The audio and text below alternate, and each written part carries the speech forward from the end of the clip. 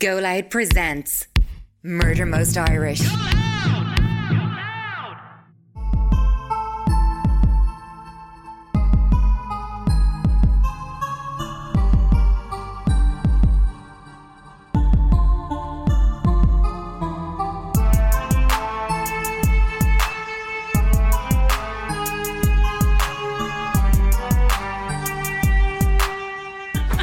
When I tell you I have nothing to say to you.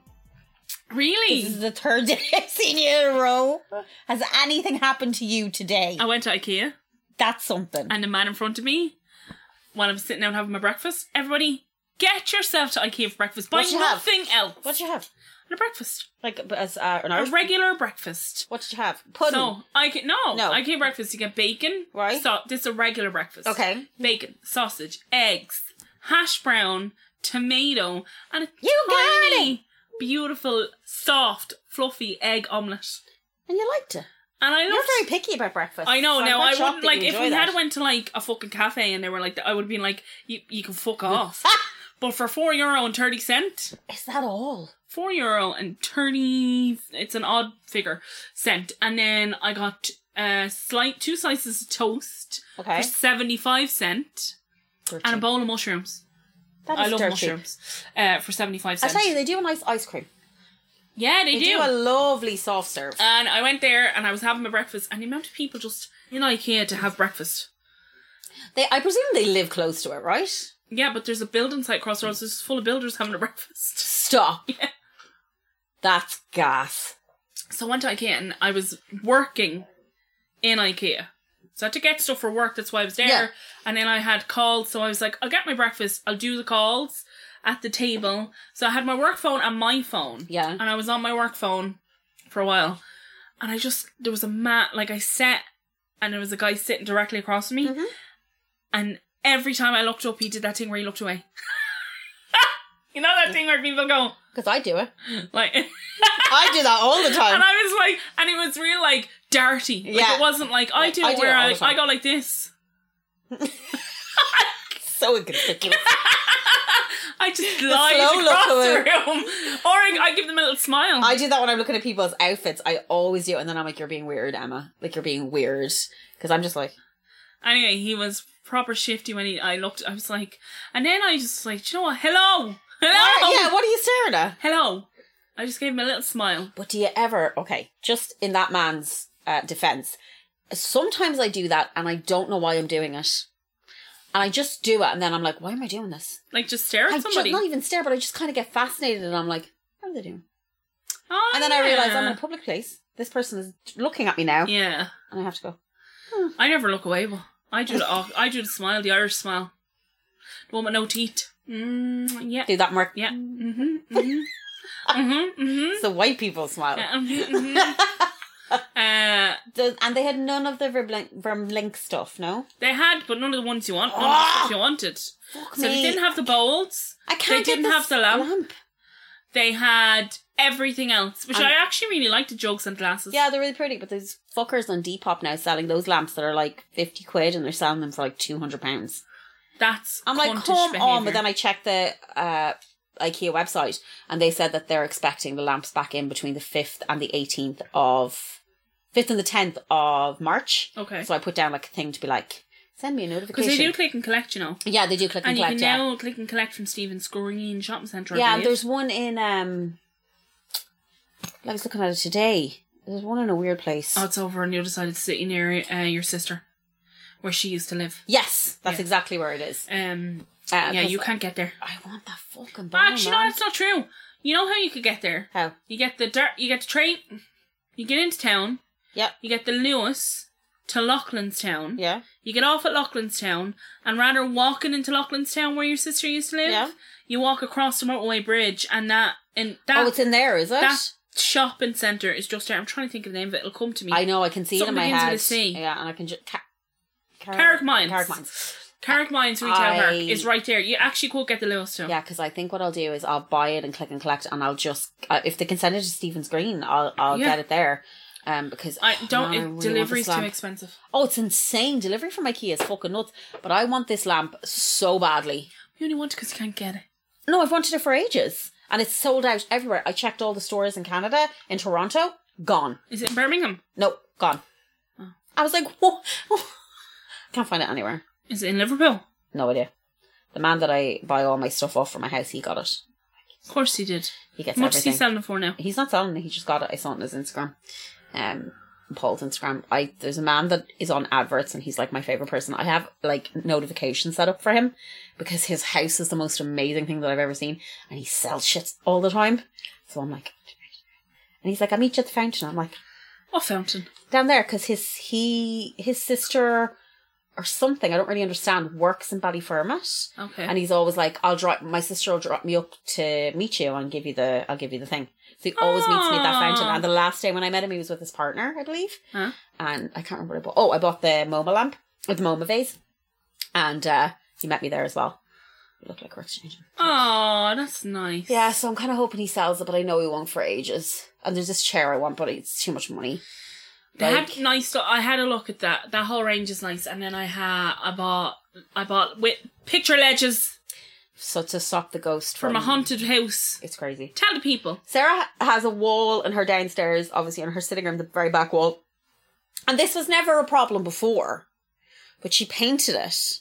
And since she's painted it, her pictures will not stay on the wall. One will. Like, one picture is still up. Can't get that Can't get that down. But when she puts up anything else, they'll just like, remember the night we were there and the one fucking crashed to the ground and you're shit my pants. Yeah. But they won't stay on your walls. No. But the thing I don't understand is it stays on the other walls, which are also painted. It stays on the wall directly across. Above the telly. That's fine. That ghost world picture has never fallen. I think it has the sense, the word ghost in it. Ghost in it. And he's and like, the ghost is like, that's my buddy. What about upstairs? Fine. What the fuck? What is it? Fine. Do you think it's your neighbours like doing something? I don't know. It's a wall of solid cement. So anyway, I've got picture ledges now. And I've gotten industrial brackets. And I'm going to fucking drill the shit out of these walls. Is your dad going to? My dad's coming up. And I've got a plan. And if a fucking I'm moving out of the house, I'm getting a priest in. Get them to bless it. That's the first thing. The first thing my mother would have said to you if you told her that story. Get someone in to bless it. And she would have said it nonchalantly, like it's not terrifying. It is terrifying. Like last night I was falling asleep and something fell in the house and I was like, No. And I was like, Graham, what was that?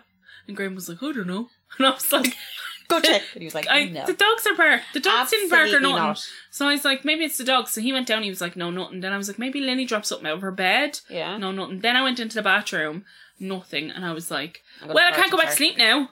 No, I wouldn't either. I'm fine when Colin's here, but when Colin's not here, if I hear a noise, that lamp is clicked on and left on.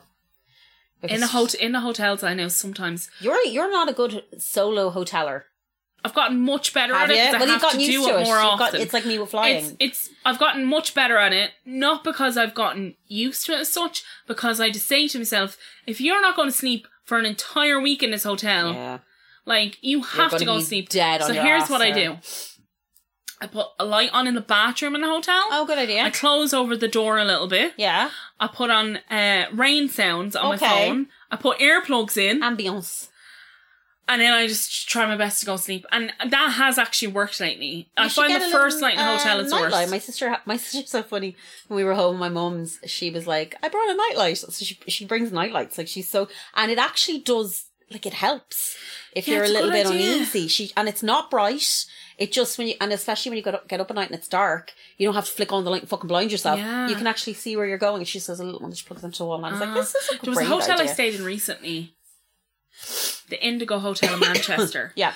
And they have this great function in their hotel rooms. Excuse me. Speaking of ghosts. They have a great function in their hotel rooms where there is a switch for a light that is just in the base of your bed. That is phenomenal.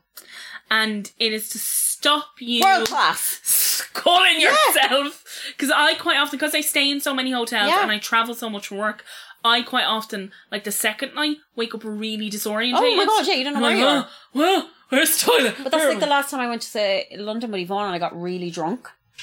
And we stayed in a hotel in London. And I went into the bathroom and I went in the dark because I didn't want to wake Yvonne up. Pissed in the sink. Locked the door. Could not get out. To the point that I was gently going... like sobbing silently. And I was like, what do I do? Like, I couldn't get out. And I was on the ground and I was trying to look under the door. Was it dark? Pitch black. There was no light. And I was like, I got down to my hands and knees and I was like putting my fingers through the paper. Like, and then Sarah, I couldn't get out. Whatever way the bathroom was set up. And I remember just being like, oh, it's okay. Like I was locked. I was pissed. And I didn't want to go like, Yvonne, because I want to wake her up. I literally was like on the ground. I couldn't. It was, and I was genuinely terrified because I was so drunk and it was so dark. Oh. Like some of those hotel rooms. Yeah. Pitch black, like. Yeah. Especially if you've got an internal bathroom. Yeah. And we did, and there was no window in the bathroom or anything, so I was like, Jesus Christ, genuinely sweating, like the sweat going down my back. And then I was sick as well, I was going to vomit. And you know that thing when you're going to vomit and you're just like, your whole body is just dripping. Yeah. And I was on the floor, like, in a pair of pants and a top, just like, trying to get out. But yeah, I like hotels. I love hotels. Yeah, I like hotels now. I love staying in a hotel. The only thing is I don't like staying in a hotel when it's work. I don't mind staying in a hotel for work at all because I've done it enough now. So I don't do this thing with work, and they know, and I've said it to them, and even in my previous role, what? I don't get up at 4:00 in the morning to get on a plane for work. No. The amount of them that do. Do they expect you to do that? So most of them will just come over the same day. Oh, they'll get like the 6 a.m. flight over. And I've said outright to my boss, I'm not doing that. One, because you're a bad traveller as well. That's not a good time. The potential risk of me throwing up at that time and then being incapacitated for the day. That's the thing. It's not like you throw up and then you're like, I'm fine. No, you are done for the day. You're out cold.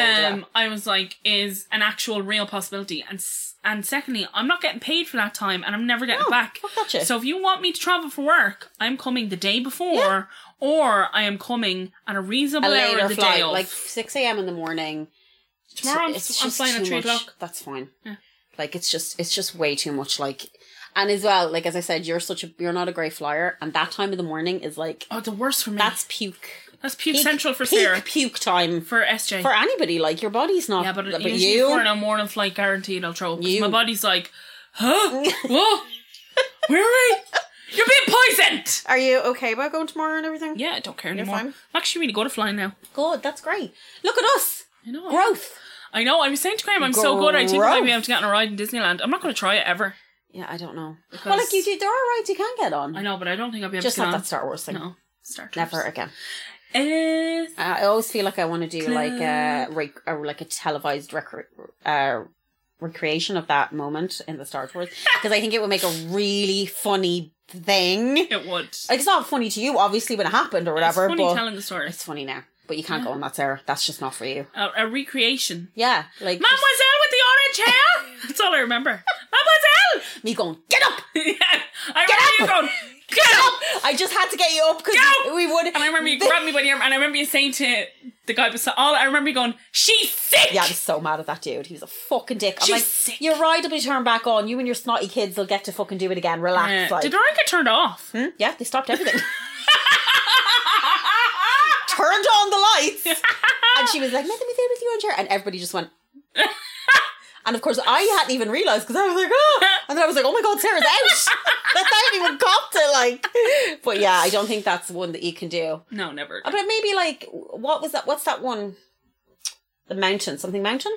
Thunder Mountain. Have you ever done that? No, but I think I'd be able to do that. You think so? The next day we contemplated it. Yeah. And then I think the only reason we decided not to is because I was still feeling shaky from the day previous. Yeah, no, you're right. Right. But even when we got on that boat, you were not good. I got on that boat and we started to move. Yeah, you were not good. And the boat was on a track. It was on a track. But even I knew, I was like, oh, she's not feeling this now. This is not. I was like, I'm just going to sit in the middle. Yeah. I'm just going to sit down. So yeah, avoid that fucking that shit, Sarah. Welcome to this week's episode of the podcast. Oh my God, we haven't even said. Hello, everybody. We're back recording again. Immediately a day after the last week's episode. We're banking them, guys. We're banking them. And also because we're travelling and Emma's travelling and our schedules for the next couple of weeks are kind of a bit all over the place. But also, if we have to apologise for anything that you listened to in last week's episode, we can do nothing about it because it's already out. This is the past and we don't know how it's landed. We are talking to you from the future. When I did an Alec Baldwin video today, got ahead of it. We apologise in advance. For anybody who could come for us. Yeah. Although I don't think anybody will come for us. I think it'll be more like, why did you do this? Why did you cover this? So apologies in advance. If anybody does ask why did we cover this, I think they should stop listening to our podcast. Totally true. Like, and that's not like, I'm sure Colin cut that out because he was like, don't be mean to the people that listen to us. But like, honestly, if you are like, do you know what? Why did you cover that? Why have we ever covered any story? Why have we covered anything ever? It's just, I hope everybody was okay after it, and I apologise. And also, I'm sorry. I couldn't sleep last night. I was hyped. Sarah, I was just like, even after I read everything about it, like, I was like, why? Why did he? Why? Like, and then of course I should not have watched that Vice documentary because that was worse. That was even worse than what I. Also, I just like to give a big shout out to anybody that's healing a tattoo on their elbow or their ditch right now. Solidarity. And this thing, why did I get it done at the same time? Yeah, I know that's a bad idea. Like, why didn't I go, do you know what, Keelan? But you know what I will say? It's done. Yeah, but like, why didn't I go, let's just do the elbow today. And then the ditch another day. And then we do the ditch next week. And then you were like, no, let's just go. I was like, let's just power through.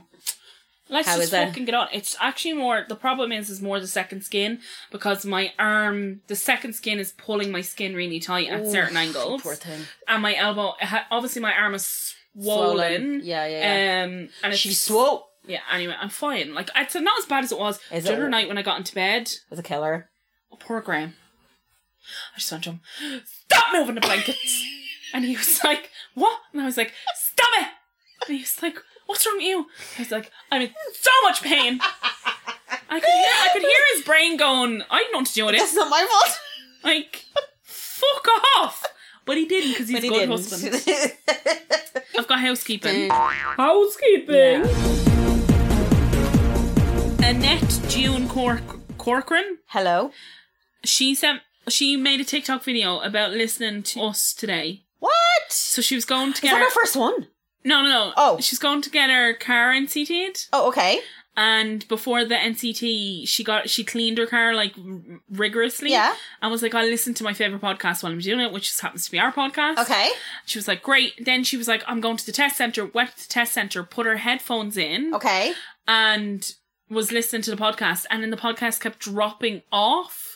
So she thought it was Podbean. She was like super finicky. Yeah. But she was like, it wasn't. She was like, every time the guy doing the NCT turned my car on. It was connecting to the car. Her iPhone was her phone was connecting to the car. And she was like, I'm really sorry. Like, the fact that people have to apologise for us. Like, if it was any other podcast, they'd be like, this is really interesting and informative. But people have to apologise. Yeah. Like, she was like, what is this shit? She was like, and I must have tried to stop it and start it multiple times because she was like, I just thought it was Podbean. And we were like, dicks, fannies, shite, cunt, like, oh god. Yeah, the amount of people that are like, I hate to listen to the podcast, and somebody was there, and I just like, I'm sorry. Well, you know, it is what it is at this point. Listen, we're not going to change now, are we? Oh, someone made a TikTok video about this. That's crazy. Yeah, they were like, made a TikTok, and they put in that funny voice on the TikTok, which I don't know how to do, but it makes me laugh. Oh, it makes me laugh every time. Yeah. People are like, we're over it, and I'm like, no more. Yeah, no more. I'm obsessed with this voice. I love that voice. It makes the story 10 times funnier. When people put it on their pets, when their pets are meowing. Yes. I'm like, and it's hilarious. And then that's it. I've no other, because we only recorded yesterday, that's all that's happened. Yeah, I've no other housekeeping other than thanks to everybody again for supporting the Patreon. There'll be a new episode up this week. Yeah, so I don't have any other fucking housekeeping. Nothing has happened. We literally saw each other yesterday. Yeah, me and Emma have to take... Like, actually, we have to sacrifice. We have to take a break because then we come in and be like, because then we do this thing where we meet each other and we tell each other everything, and then we've got nothing. Yeah. Here, you know the Murdaugh, the big conspiracy in the southern towns is that he was made watch as someone else killed his wife and son. Because he was like essentially owed money launderers money and killed his wife and opioid dealers money. That's a conspiracy going around, which is a bit Ozarky, and I think it might be true. Yeah, because there's like that guy that but he paid someone, didn't he, to try and kill him. To try and kill him. And then the guy was But he didn't. He paid somebody to try and kill him, but then his plan was to essentially set that guy up. So he was like... This is insane. Yeah. He was like, I'm going to pay you to kill me? Yeah. Or make it look like kill me. Yeah. And then... attempted murder. An attempted murder. And then his plan was that he was going to essentially blame him for the murders... Of the wife and the son. And be like, I owed this guy money. Because he owed that guy money. He owed him money. And he was like, so I'll give you your money. But then he was like, when the police come, because this has happened and he's tried to kill me... He would have just thrown him under the bus. He was like, but he was like, I tried to kill myself is what he then turned it into. And then they interviewed the guy that he paid. Yeah. And the guy was like, the thing is, if I was going to kill him, he'd be dead. Yeah. And I was like, there are layers on top of layers going in this on shit. here. Like, it's insane. Rich people, man. And then I just couldn't believe that. Like, the video, because he was like, I was never there. And then his kid had that video on his phone, and he was talking in the background. Yeah. Like, he killed. If he didn't do it, you watch somebody else. Do it. I mean, obviously they're going to try and retrial it. Like, they're going to try and do something to not get him sent to jail. Like, obviously his lawyers are not going to go, okay. Like, but I do not foresee in any way. Like, I also learned that when you ring 9. Did I say this on the podcast last week? I don't think you did. When you ring 911, they start recording before anybody answers the call. So when you're ringing, when you ring, so like when it's going beep beep, and before an agent, because all of those agents are call center agents. So before it kicks in, they're already listening. Listening, and so one of the biggest pieces of evidence against him to be like he did this. Was they could hear everything before anybody started to speak to him, and he was as calm. There was no, like, the way, like... There's no panic. Do you know the way of that? And I do get as well that in talking about this, you don't know how you're going to react. You don't. However, if you listen to the 999 call with just the audio of him, he sounds so out of his mind. He sounds so panicked. He's losing his shit. He's losing it, but he doesn't make a single peep. Like, he isn't... So, like, he isn't like, oh my God, please answer, Yeah, oh my God. Like, there's no... He makes no sound. Then the acting kicked in. And then he's like, like, and he starts to make those types of noises. And it's like, there isn't even heavy breathing, Emma. No, he's just like... He absolutely did it. Like, there's no doubt that he did it. Like... I just think to go that far that you have to murder your wife and your child and your housekeeper. However, the whole theory of, like, someone else doing it and him being made watch. But did he say that? No. Why didn't he? There's just a yeah, so like that's the conspiracy. Is he worried they're going to come after his kid or something? Yeah, like because the rest of his family. Fucker that he has left. Buster, isn't that his name? Of course his name is Buster Murdoch. By the way, his name is Murdoch. Murdoch, yeah. Fuck when me. I see it, it's like Jack Donaghy. We say Jack Don. How do they say it in the show? They say Jack Donaghy. No, they say Jack Donaghy. And we're like Donaghy. Yeah. We say Donaghy. It's like Gallagher and Gallagher. Yeah. We say so Liam. To us, it's Liam Gallagher. Yeah. To them, it's Liam Gallagher. So it's like that. Whenever people are the Murdoch, I'm like Murdoch. It's Murdoch. But yeah, that's the conspiracy, and anyway, it's gone around. And there is that thing where I was like, wouldn't he have been like someone else? But then if he's so terrified of being. You don't know. But like, he didn't seem to give a single fuck about his wife and his kid. I don't understand why he shot his wife and his kid. Know. Like, so what I don't get about the entire thing is at no point did anybody explain. Like, no one said what the MO was. What the motive was. What's the motive for him killing them? What would he gain? It must be insurance. It was insurance. Yeah, but he's after getting 2.4 million for the other insurance. Because he said that he wanted his other son to have the insurance payout. So that's why he was trying to take his own life, in inverted commas, and killed his wife and his other son, so the second son would get the payout. But I'm like, why? Why would you? How does that make sense? Why are you giving him money and murdering the other one? Well, you must have a massive insurance policy. Massive, I'd say, yeah. It was something like 10 million. Yeah, so like what? So he's gotten 12.4 million in insurance payoffs. Does he get the insurance now that he's murdered them? No. Does his son? I think it might go to the son, yeah. But he does not get it. No. And like when that happens immediately, it's forfeited. You don't get it. Because like an insurance company would be like, you get the 10 million, but if you killed your wife, you can still keep it. Like, no, it's gone. But I don't know, it'll probably pass down onto his next of kin, which is his son. Does he? Is it still, is it if you've killed... Any lawyers out there in America, let us know. So I'm going to do not a case. It is a case, a court case. But it's more a story on somebody that I wanted to talk about, because we're not doing murder or death or none of those awful things today. Instead, I'm going to talk about Dr. Lydia Foy. Oh, amazing! Yes. So Dr. Lydia Foy is Colin Foy's auntie, and she is the first transgender woman in Ireland to have her passport changed to match her gender. So she was assigned male at birth, and is a trans woman now, and had her passport changed to read female. So I'm just going to talk about Lydia and her life. And as I said, I don't, I go into some detail, but it is Colin's auntie and it is Colin's family, so I don't want to go too in depth. Hey Colin, tell us about the Patreon. Sure thing, Lily Pops.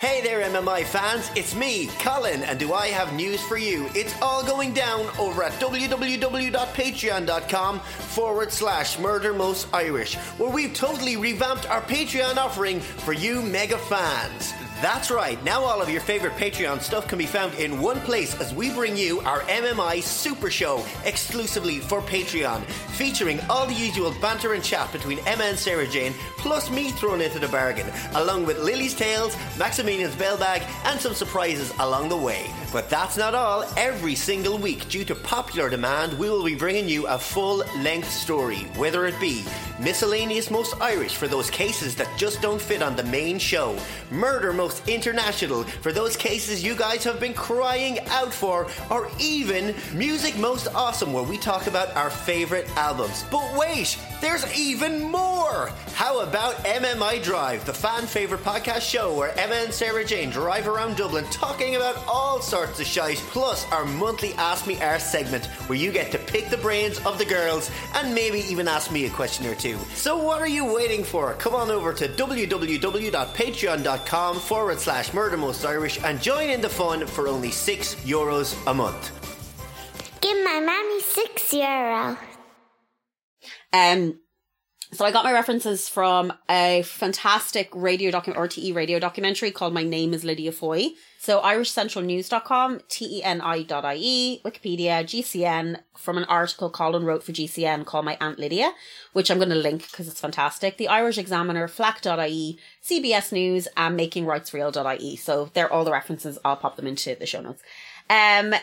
Yeah, so is there any trigger warnings I want to mention here? If there's anybody who obviously is struggling at the moment, if there's any trans people out there who prefer not to listen to stories, somewhat sad stories, please don't listen, and you can, yeah. Whatever. It's odd that you're doing this story today, because there was a news article today about an organisation that's a member of the Catholic Church that look after 92% of our schools, talking about how they're comfortable talking about LGBT,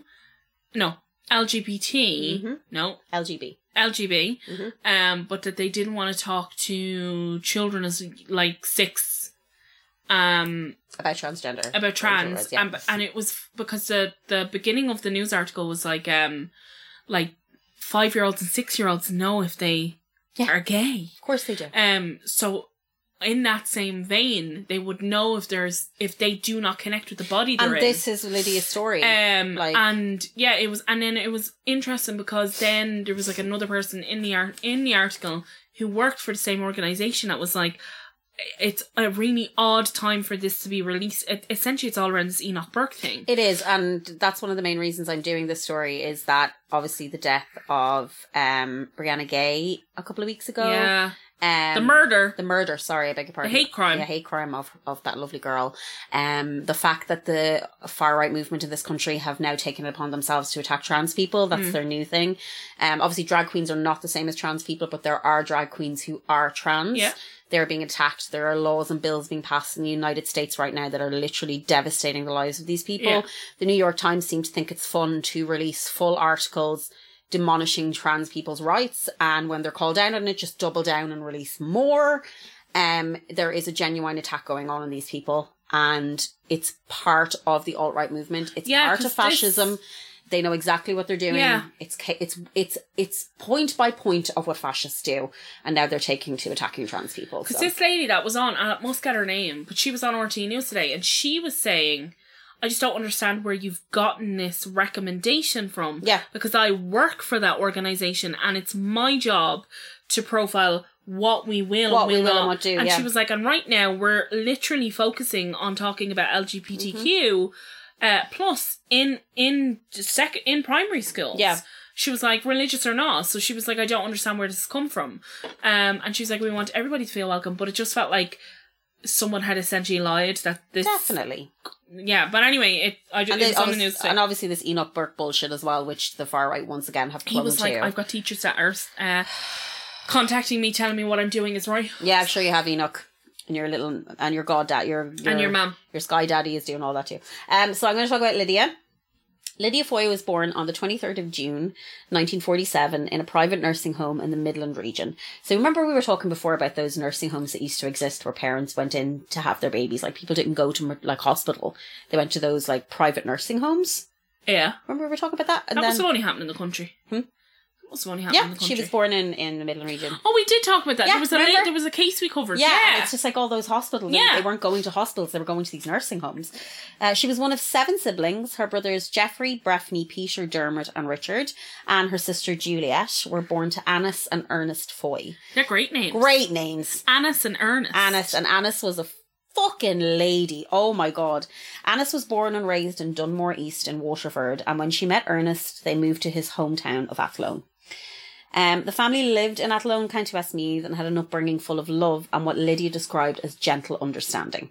Like, not to talk about Colin's granny, like, honestly, Annis, just like the nicest lady. Like, she had this real, like, calming energy about her, and she was so, like, glamorous. And, really? Oh, she was beautiful. Like, she was amazing. I never met Colin's grandfather because he died a long time before I met Colin, but Annis was a lady. Lydia attended boarding school in Clongowes Wood in County Kildare. Clongowes. Ploon. Yeah, Ploon. Train in County Kildare from 1960. I'm going to get some fizzy pop. To 1965.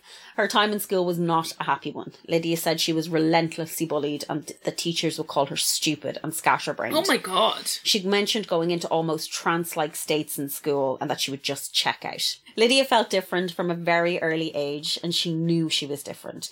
She said, I knew I wasn't allowed to be myself and I couldn't tell anyone. So this is from the age of like 5 or 6 that you just mentioned, that Lydia understood something was different. Her schoolmates would glue the pages of her books together and they destroyed her clothes. There were 2 other transgender children in school with Lydia at the time and they suffered the same fate. What? Really? Yeah, she said there was 3 of them. And I'll read this by the time. So one of whom tragically took their own life and the other was exposed to conversion therapy and shock treatment. Oh my god. So Lydia said that she knew she was different. Like, obviously there wasn't a word for it. Yeah. But there were 2 other pupils in the school with her that were the same. And the interviewer said to her, did you feel a kinship with them, a connection with them? And she was like, no, because we were too busy, like, fighting for our lives in that school that we couldn't do that. Is Clongowes Woods an all-boys school? Yes, in County Kildare. Okay. Lydia said although there were 2 other trans students that were similar to her, none of them felt solidarity in this. She said it was too much of a struggle for survival yourself. You're just trying to stay alive. Yeah, she said sometimes they would talk, but then they would just stop talking because it was almost like if they said it out loud, then it was real. It was real, and they were afraid someone would know. Yeah. Really know, because to those students that were bullying them, they just thought they were gay. Yeah. And that was the worst thing you could be. And that trans was not, they didn't know what it was. There was no name for it. Yeah. So in primary school, Lydia remembered being ill with pain at the girls putting on white dresses for their communions. She also felt guilt and envy towards her sister buying dresses. So her little sister was born, and then all of a sudden, because she only had brothers. So then her little sister was born, and then this started the whole thing. Oh, okay. She said, my sister came along and she was getting lovely dresses. They were beautiful ballet dresses embroidered for her, and I was green with envy. Lydia made it through school, and in 1966 she began studying pre-med in UCD, but a year later she decided to change her degree to dentistry. In 1971, Lydia graduated with a BA in dental surgery and began practicing. Wow. Lydia would meet her wife in 1975 whilst living in Athlone. They would move to Athy, County Kildare, and have 2 daughters born in 1978 and 1980. Lydia do my teeth up for cheap. Get her in here. and she'll sing a song to you while Was she's she? doing them. I'm Yes, deadly serious. You meet that woman, you will fully Understand, understand that Colin. chap in that fucking bedroom. All right. Here, Colin, tell your auntie to hook me up. I've got real dental Please, issues. Lydia, do her teeth. Lydia's life was one of normality. She had a great career and a beautiful family, but she knew, as she did as a child, that something wasn't quite right. As a child, Lydia did not feel like a boy. She did not gravitate towards the stereotypical things that boys wanted to do or be at that time. Lydia remembered at a young age the overpowering feeling of wanting to wear a dress, to wear makeup. She looked up to her mother, a glamorous, beautiful woman, and saw more of herself there than she did in her masculine father, who hunted and played sports. So, as I said, Annis, super glamorous. She was amazing. Lydia said, I knew I wasn't allowed to be myself and tell anybody. You couldn't discuss anything like that with your parents, really, even though they were very, very good to us all. I couldn't have said, look, I just want to wear a dress. Not in a million years. You cannot sort of blame them as such. It was just society. And the thing about transgenderism is, as I said, for most lay people, there wasn't a term for this. No. And if anything, it was a joke. You dress a man up like a woman, it's a joke. Everything's ha-ha. That's and it was all it was. like, that time, like, and not to... You're hearing words like tranny. Yeah. Transvestite. Like, the crying game is out around then. It's all these awful words that describe a terrible thing. There's nothing good about it. Yeah. And then you're suffering through this and you can't fucking tell anybody. Yeah. So There's no language. No, there's no language. Lydia remembered seeing a movie called The Colossus of New York, a 1958 science fiction movie. In it, a scientist implanted the brain of his dead son into a robot, keeping him alive. This resonated with Lydia. She felt that maybe her brain had been taken and placed in this body that she did not understand. Aww. Lydia would read books to try and figure out what was going on. The difficulty in this would be opening a book and seeing how she felt under the column of sexual deviancy.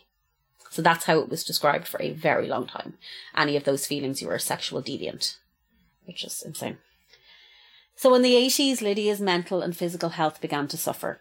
She tried so hard to conform to be who society thought she should be, but now it was becoming too difficult, if not impossible. She attended GPs and explained her condition, which she described then as a disability. So she thought it was a disability because she was like, I don't know what this is. I'm wrong. Something is bad. I can't function. Please help me. Like, that's what she was saying.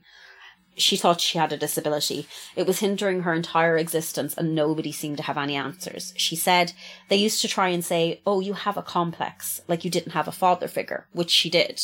Like, Ernest was very much a father figure and brought them all, like Colin's dad was a fisherman and he learned that from his dad, and they're all like sports people and football and hunting and all that stuff. So she did have a father figure, so that made no sense. Lydia underwent surgery for a leg condition at the age of 32. So this was the catalyst for everything. The major operation left a massive impact on her both emotionally and physically. She felt as though she could go through the surgery on her body and it did not change how she felt, that the surgery she truly wanted actually may help her. This turmoil affected Lydia greatly, leading to depression and her ending up in intensive care in Naas. Aww. She said, I had no other choice. It was live or die. I either had to get the help or just pack it all in. So around this time, Lydia's marriage ended and so did her career as a dentist. So, yeah. Did she end her career as a dentist? They ended it for her, didn't they? Mm-hmm. Yeah. Yeah. In September 1989, Lydia suffered a breakdown and she just collapsed. She began to seek expert advice.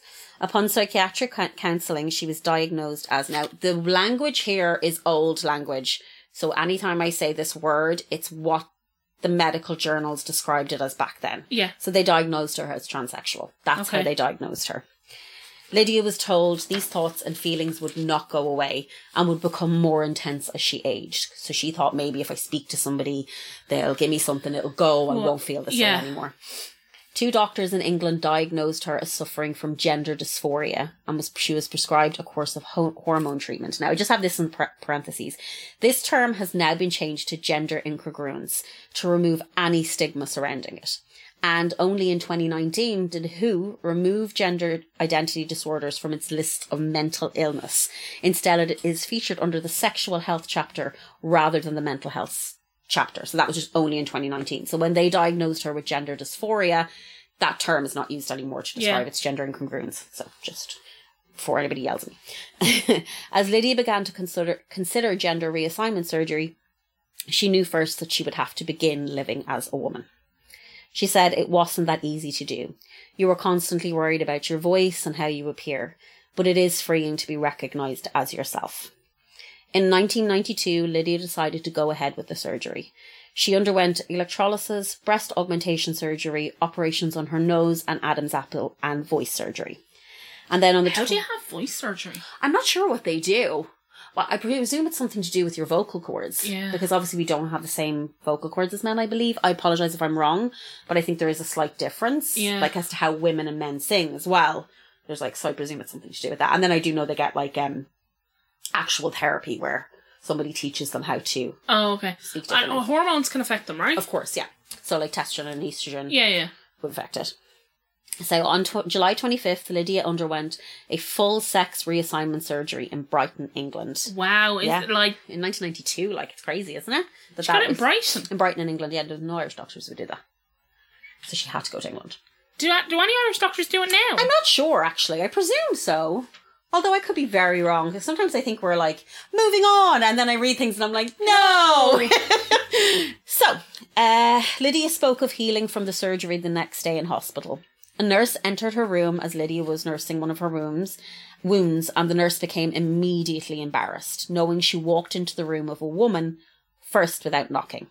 Lydia said, she got embarrassed and I thought, God, isn't this wonderful? My dignity and my privacy as a woman is established sort of immediately. Just to feel physically you were matching your brain was really something. Oh, isn't that nice? Yeah. Lydia's family were informed of her decision, and one person very dear to our hearts spoke about hearing his auntie's transition. Colin Foy, Lydia's nephew, said in his GCN article titled My Auntie Lydia, quote, there was no awkward sit-down between child and parent. My dad simply took my brother and I aside and giddily explained, your uncle has had a sex change and she's coming to stay for Christmas. That was it. You see, Peter Foy, my father, has a great knack of weighing up a situation and simply knowing the right way to handle it. Well, I'm going to cry. I know, I was crying today. I was bawling. That is like the sweetest thing. I know. It's a tradition that continues to this day. The festive season simply wouldn't be the same without Lydia's arrival, complete with Santa hat and her faithful canine companion, Bambi Presley Foy. Colin's parents were respectful and accepted Lydia as she was. Colin said, even back in 1992, a far less liberal time, especially in rural Ireland, my father never tried to hide or sugarcoat Lydia's existence. His view was, and has always been, blood is blood and we support our own. While some in the family struggled to accept Lydia's transformation, my father almost immediately showed support for his sister by offering her a bed and in many ways a family for Christmas. So as Lydia began her life as she truly was, she changed her first names. She chose Lydia as her first name and Annis after her mother. Lydia's a lovely name. Yeah, it's a beautiful name. In November 1993, she changed her name on important documents such as her passport, driving licence, medical card and polling card. However, when she asked if her gender could be marked as female, she was told no, that it would either have to be male or left blank. So she couldn't put female in. What? So she said one of the things she said in the documentary, she was like, I didn't want to be blank. Yeah, no, because she's a woman. That's not who I am, yeah. Both of these options did not sit well with Lydia, and she began to research ways in which she could change her birth cert, meaning her social identity could be solidified as female. So Lydia made a visit to the Free Legal Advice Centre, which is a place called FLAC. The centre contacted solicitor Bill Shipsey and he decided to take on the case. He said, it wasn't for the faint-hearted. I was sceptical of our chances, as if one is born with male genitalia, what is a doctor to, especially at the time, but register the child as male. So he was saying like the doctors were just doing what they knew at that time. Yeah, and I just think it's really important at this point to state that sex and gender are not the same thing. Not at all. No. And people confuse them. And that's what the problem was then. Yeah. Like it was like a your solid, sex this is the way you are, this is the way you are. And sex is just like genetic. Yeah. Male sex organs, female sex organs. Yeah, exactly. Gender is not that. And so that whole argument of there's only two genders, there are only two sexes. Sexes. There are a lot of genders. Yeah. So in April 1997, Lydia's first court case began. Lydia and Bill Shipsey were challenging refusal of the Registrar General to issue her with a new birth certificate. So that's from Wikipedia. At the time, Lydia was unemployed, so Flack represented her financially. Like, you need to understand, Lydia couldn't get a job. She couldn't get a job. My understanding is her medical license was taken off her. Everything was taken from her. her. And that was when I remember when I watched, it was either Late or whatever she was on, and I remember that being the thing with me as a kid that stuck with me. Why did they take her job from her? Where she was like, it was because that they said she was mentally unwell. Yeah, this was what it was. Because it was diagnosed as a mental illness. Yeah, so she was told that because you're mentally unwell, you can't be a doctor. This, yeah. And she was like, but I'm not mentally unwell. No, I am fully fit. I know what I'm doing. And I can still do my job. Practice her so she was unemployed. Yeah, so they had to help her. I just remember the whole thing being awful, but I remember for some reason that just registering with me, being like, but she is who she is, and like, what has any of that got to do with her being able to do her job? Literally nothing. Like, she's a qualified dentist. Yeah. And the thing about trans women at that time, and I think still now with some people, their idea of that was this, guy at home trying on his wife's clothes and like being a dirt. It was such a disgusting thing to people because they didn't understand, and Lydia, to her credit, changed the minds of people and changed the minds of people in our judicial system, judges who did not understand what this was. And then when she spoke, and she had a doctor that worked with her as well, there is a judge in this case who actually goes, I was completely ignorant and now I understand. And that's an incredible thing for like the early 90s in Ireland. Yeah. It's not even the early 90s. It's an incredible thing to get anybody to change their mind. Anybody to change their mind. So this is from Wikipedia. So this is what the basis of Lydia's argument was. The basis of her action was a contention that the Births and Deaths Registration in Ireland Act 1863 did not justify the practice of using solely biological indicators existing at the time of birth to determine sex for the purposes of registration. According to Lydia, she had been born a congenitally disabled woman, and the error recording her sex on her birth certificate was not only embarrassing to her, but could also interfere with her constitutional rights, as she would be unable to ever choose to marry a man. Go on, Lydia. Dr. Louis Gorin, a Dutch endocrinologist known for his work with transsexual and transgender people, travelled to Dublin to speak at Lydia's case. Dr. Gorin told the court that the Dutch Brain Institute had conducted research that indicated the brains of transgender women are very similar to the brains of women assigned female at birth. They believed the sex of the brain had not followed the other specifications of sex. Oh, isn't that really interesting? Yeah, so he was saying I didn't know that. There are women, men and boys and girls born into this world, that there are girls born with testes and there are boys born without penises, and then eventually their penis grows.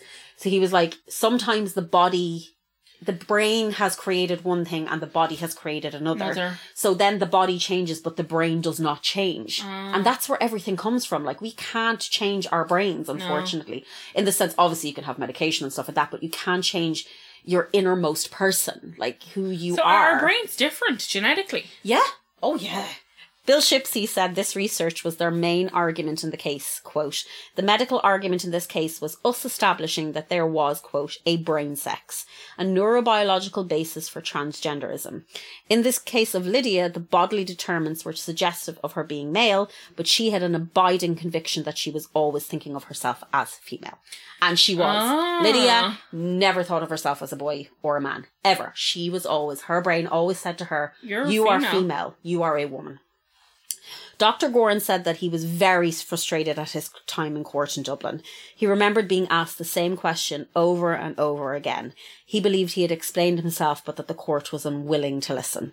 He was like, I was sick of them. I told them, I said, this is the way it is. And they said, what do you mean? Like, he was really pissed. Dr. Gorin was not happy. Oh, okay. It would seem that the doctor was correct. Welcome to Ireland. Yeah. As on the 19th of July, 2002, 4 years after the case began, Mr. Justice Liam McKenzie rejected Lydia's challenge, stating, quote, Lydia Foy had been born male based on medical and scientific evidence, and that accordingly the registration could not be changed. So, Shipsey does believe, however, that McKenzie did show sympathy towards Lydia's case, mentioning that he did express concern towards transgender people in Ireland, and he believed the government should begin reviewing the matter.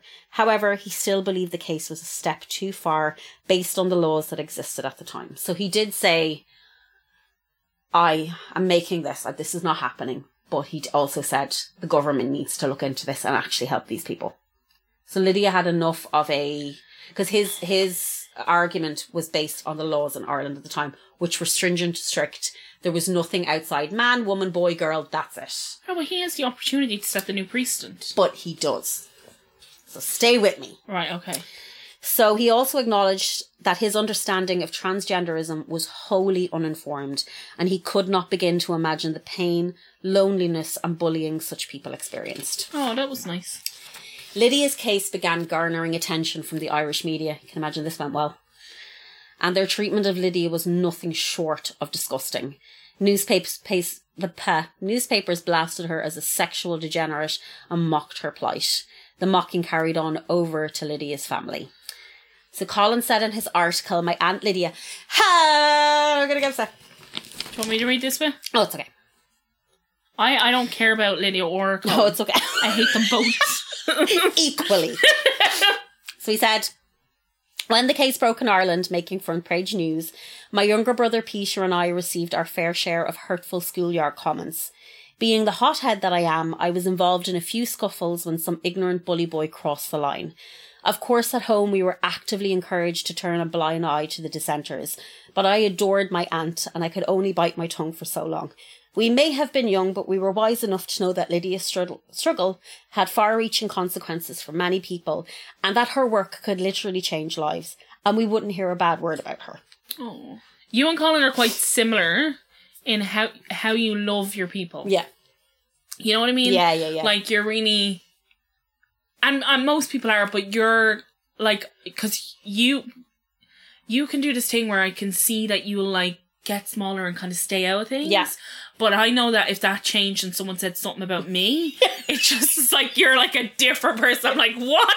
Yeah, has happened? like I'm very like if anybody says anything about you or Yeah. him or my family, like my sisters, I'm immediately like, and he's the exact And same. so is his brother And Peter. they were so little, like. So little, and also live in the fucking arsehole of nowhere where you can't, like, and it's not that Dublin's any better or a big city's any better, but you've more options to get away from it. Yeah. So in 2005, Lydia's case was sent back to the High Court by the Irish Supreme Court. Lydia made a further application to amend her birth cert, and when this was rejected again in 2006, she issued further legal proceedings to the High Court this time, referring Goodwin's decision by the European Court of Human Rights. So, I'm going to talk about Christine Goodwin very briefly. Christine Goodwin, this is from Wikipedia, was a transgender British woman, and she had claimed that the United Kingdom's refusal to amend her birth certificate and to marry as a female violated the European Convention on Human Rights. The court declared that the UK government had in fact violated Article 8 and Article 12 of the Convention. In response, Britain passed the Gender Recognition Act 2004, providing for legal recognition of transgender persons in their new or acquired gender, and also for issuing of new birth certificates reflecting that gender. So this was Lydia's in, because Ireland had started to take on European laws at this time. Yeah.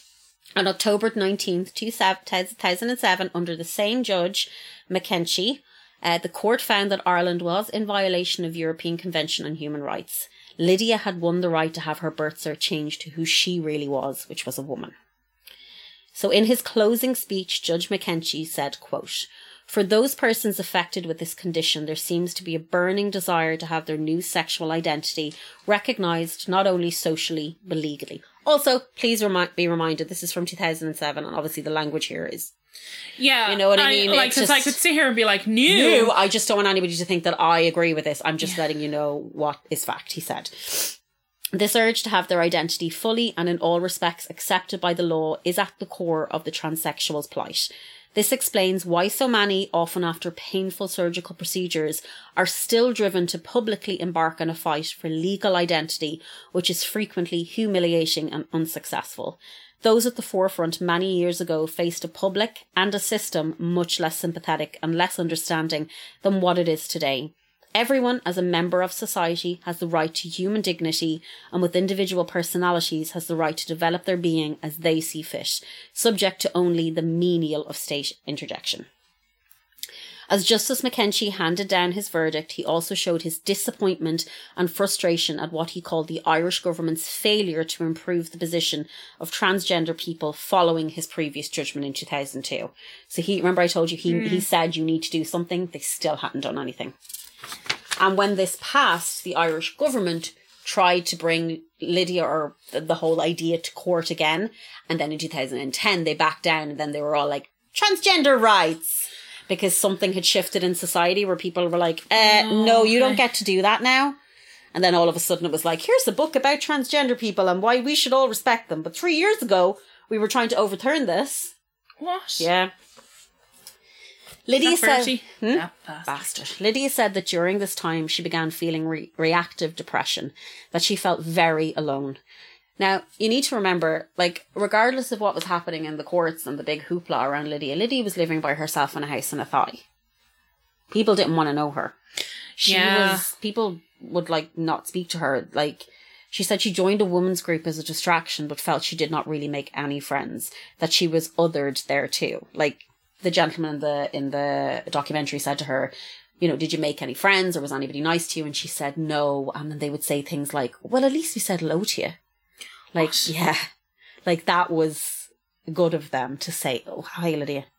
But not speak to her, or it just like, how are you getting fucking breaks my heart. Like, yeah. Lydia felt she was a reject, calling herself, quote, the last Irish witch to burn. Like, that's how alone she felt. Like, she was just... It's horrible. In February 2013, Lydia once again returned to court as the legislation that would allow her birth cert to be changed had still not come into effect.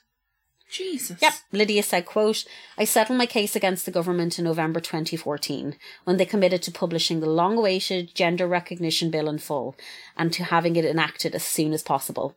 The bill was published 1 month later. The Gender Recognition Act finally came into law in July 2015. It allows all trans people in Ireland to obtain a new birth certificate in their true gender. I obtained the first gender recognition certificate to be issued in Ireland and finally received my new birth cert in September of this year. So that Lydia Foy is the reason that trans people in this country can get a birth cert that states their gender that they are. Is there any, like... Has anybody ever done, like, a portrait of Lydia? They need to. Because, like... They need to. She's phenomenal. She's important. Very important. And the thing about people like Lydia is the reason that they do this is because they have that thing in them that they won't back down. And there's a lot of people that don't have that. Like, I would have that. I would be like, oh, this is... You know what? But she's like... She was dragged through shit. Like, she had her name besmirched. She was called a sexual degenerate, a freak. Her family were fucking destroyed. And she was still like, nope, we need this. People need to have this. This is only fair. And she got it. Finally, after years of fighting, Lydia would receive her new birth certificate. In the 2011 RTE documentary, My Name is Lydia. That's it. That's the one, yeah. A census taker came to Lydia's door and asked for her name. When Lydia asked what name, the census taker recognised Lydia and realised that she cannot take the census as her gender identity of female does not match her birth certificate. So this was in 2011, just before the law passed. She thanks Lydia and she left. Lydia in 2011 was a nomadic person socially and legally, with no real identity in the eyes of the law. Now she is. She fought and she won. So I just wanted to mention as well, Lydia talked about labels. Yeah. And Lydia said this about herself, that she does not want to be labelled as a transsexual. That she believes the reason she fought so hard for her birth cert to be recognised is that is who she is. When asked the correct term to use for her, she said, quote, the correct terms are, my name is Lydia Foy. I no longer need a label anymore.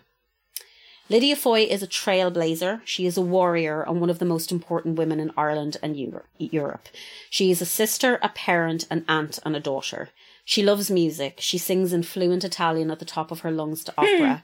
She plays the harmonica. She is an artist. She loves animals and flowers, and she's in the Guinness Book of World Records for growing the world's largest foxglove in her garden. Is she? Yeah. She was awarded the European Citizens Prize by the European Parliament in recognition of her campaign for the rights of transgender people in Ireland. Lydia has saved lives. She has made people on the periphery of society step forward and be recognised. She is a remarkable, remarkable woman. I will leave you with my friend Colin's words about his Aunt Lydia. He said, "My great Aunt Florence used to say of the Foy family, 'Here's to us, there's no one quite like us.' Lydia introduces me as my nephew Colin, who's almost as eccentric as I am. I can't help but take that as a huge compliment." Lydia, Colin is way more eccentric than Lydia. My Aunt Lydia is a truly unique human being. Determined, brave, generous, kind, and yes, pretty eccentric. To share some of those traits and to think that she sees some of herself in me is a wonderful compliment. Here's to us, there's no one quite like us. Aww. And that is the story of the wonderful, amazing Lydia Foy and the fabulous Foy family and Colin's wonderful parents and brother who stood by Lydia and made sure she never felt alone or that she was rejected. And I just think Lydia is an amazing person, and I think, you know, she needs to be talked about. So I am going to make Lydia Foy merch. Lydia Foy merch. I'm deadly She serious. would fucking love that. I Sarah. just have started to because I know what Lydia looks like. She looks like Peter. She looks like Colin's dad. She's very pretty. She's beautiful, yeah. She's beautiful bone structure. Yes, she's like got those chiseled like high cheekbones, yeah, and like a fabulous nose. and like she's stunning. Like she's such a great artist, and she's so like she's so like Colin. Look. Yeah, she's gorgeous. She's absolutely gorgeous. She looks like her mum in that picture. Anyway, I am going. I've said it, and I'm going to do it. I've already Yay! started, and it's going to be called "My Name Is Lydia Foy." Yay! Lydia's gonna love this. And I think we should do it for we'll buy her trans rights in Ireland. Anything we make, we'll send towards that. And we'll organisation. buy Lydia something lovely. Yeah, and we'll send Lydia some of the merch too. Colin has her address. So I'm going to make a tote bag. I'm going to make t-shirts, sweatshirt. Yeah, I'm going to make a t-shirt. Oh, and also if you can make maybe like a coffee cup or something for her, something like that. I'm going to. That's because I've nothing to do this week while I'm in the hotel. I just thought, I'm going to bring my iPad and I'm going to draw Lydia. I just thought it'd be nicer to do that than death, murder, and homicide. I think. I know we speak about Lydia because obviously of Colin, and we speak about her. Like I've never met her. No. But I don't think. I think because I know of her and I know of Colin. Yeah. I understand how much she's done, but there was just that moment where in that story where I was like, Lydia is so important. So important. Someone should. Why isn't there a portrait of Lydia? She is so important. And to what really hit me with that story as well is the two kids that were in school with her, and one of them ended their own life, and the other was given like that fucking horrific shock treatment they used to get. And then there's people out there saying like, the same argument that there was for gay people for years. Why the fuck would anybody choose to be gay? Why the fuck would anybody choose to be trans and live a life where you are literally pushed to the sides of society? Yeah. People treat you like the biggest piece of dirt on the earth. You don't have any proper rights, medical or otherwise, in this country. Like, you've people fucking writing RTE articles that the far right are now using to bemoan and bash you. Why would anybody choose to be trans? That's not a thing. It's not a fucking thing. So yeah, to any of our brothers and sisters in the trans community listening to this, or anybody, however you identify, please know that we fully support you. And we've got your backs. And as Sarah said, we're going to make merch for Lydia, which is a fantastic idea. And so what I'm going to do, I have it in my head. Go on. I'm going to do a Lydia portrait, and then underneath I'm going to do foxglove flowers. Oh, that's a great idea. And so I'll do them like a banner around her. Yeah. Isn't it crazy? She's in the Guinness World Record for that, the book for and that. And a foxglove is such a pretty flower. Beautiful. Okay, this is a fantastic idea. And it means... So the foxglove's meaning is creativity and energy in the Victorian language of flowers. Foxglove would carry the symbolic meaning of I am ambitious for you rather than for myself. Love it. So yeah, I'm going to make Lydia merch, and we're going to we will give any Lydia. money we make. We'll give it. And to I'm going to make a portrait of Lydia because I just find it. She needs to be in the National astounding. Gallery. She needs to be in the National Gallery. Absolutely, should be in the National Gallery. But I just think these flowers as banners, but just like with her bone structure and her colouring. Yeah, beautiful. So just to say, hope you have a nice week. If you can read up more on Lydia, please do, because she is wonderful. Send Colin lots of love as well, because, you know, he's such a good nephew to her, and they love each other very much, even though they're so alike. Do you not think when Colin quoted his auntie that said, what was that quote? Which one? The one that it ended with, what's Colin's? Oh, this one, it's at the end there. Yeah, it's at the end, probably there. There's no one quite like us. Yeah. I just think of a Wes Anderson movie. Yeah, that does They're sound like a Wes Anderson Yeah, they family. are like a Wes Anderson family. Like, There is no one quite like the Foys. There truly isn't. Like, they're like the Tenenbaums. yeah, there's no one like them. They're amazing. Actually, I might do, like, Lydia's portrait might be like the Tenenbaum portrait. Oh, that'd be incredible. Remember I did the Tenenbaum portrait? Yes. That's a great idea. Like Margot. Yeah. But yeah, well, I hope you have a lovely week. And this is a nicer episode than last week's. A much nicer episode than last week, and we're really sorry for last week. We're very sorry. But and yeah, like, if you can do something this week that just talks openly and nicely about trans people, just talk about it. And if you've anyone trans in your life and, you know, you're finding it difficult to find acceptance or anything for them, just listen to Lydia's story and what she went through and what the people in her school went through and how people have lost their lives because of this. yeah, And please know that somebody trying to live who they are is not to hurt you. no, It's like, imagine someone turning around to you in the morning and saying to you, you have to strip away every part of your personality and live this like cookie cutter idea of what you are. It will break you. Yeah. So just try to understand. she's very strong. You know, but have a lovely week, everybody. Have a nice week. I don't think there's an episode next week because I'll be in Canada, but we Yeah. will be back the following week, we promise. Yeah. And have a lovely week, everybody. Have a lovely week. Bye. See you later.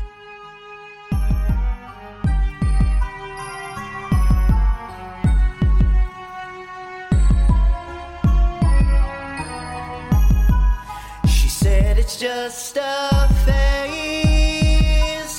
The mother's milk gone sour, it fermented with our father's gaze. Caught the bride's bouquet. Now I'm waiting in the chapel for a fresh coat of paint. They say, no, I'm not trying to be that bitch.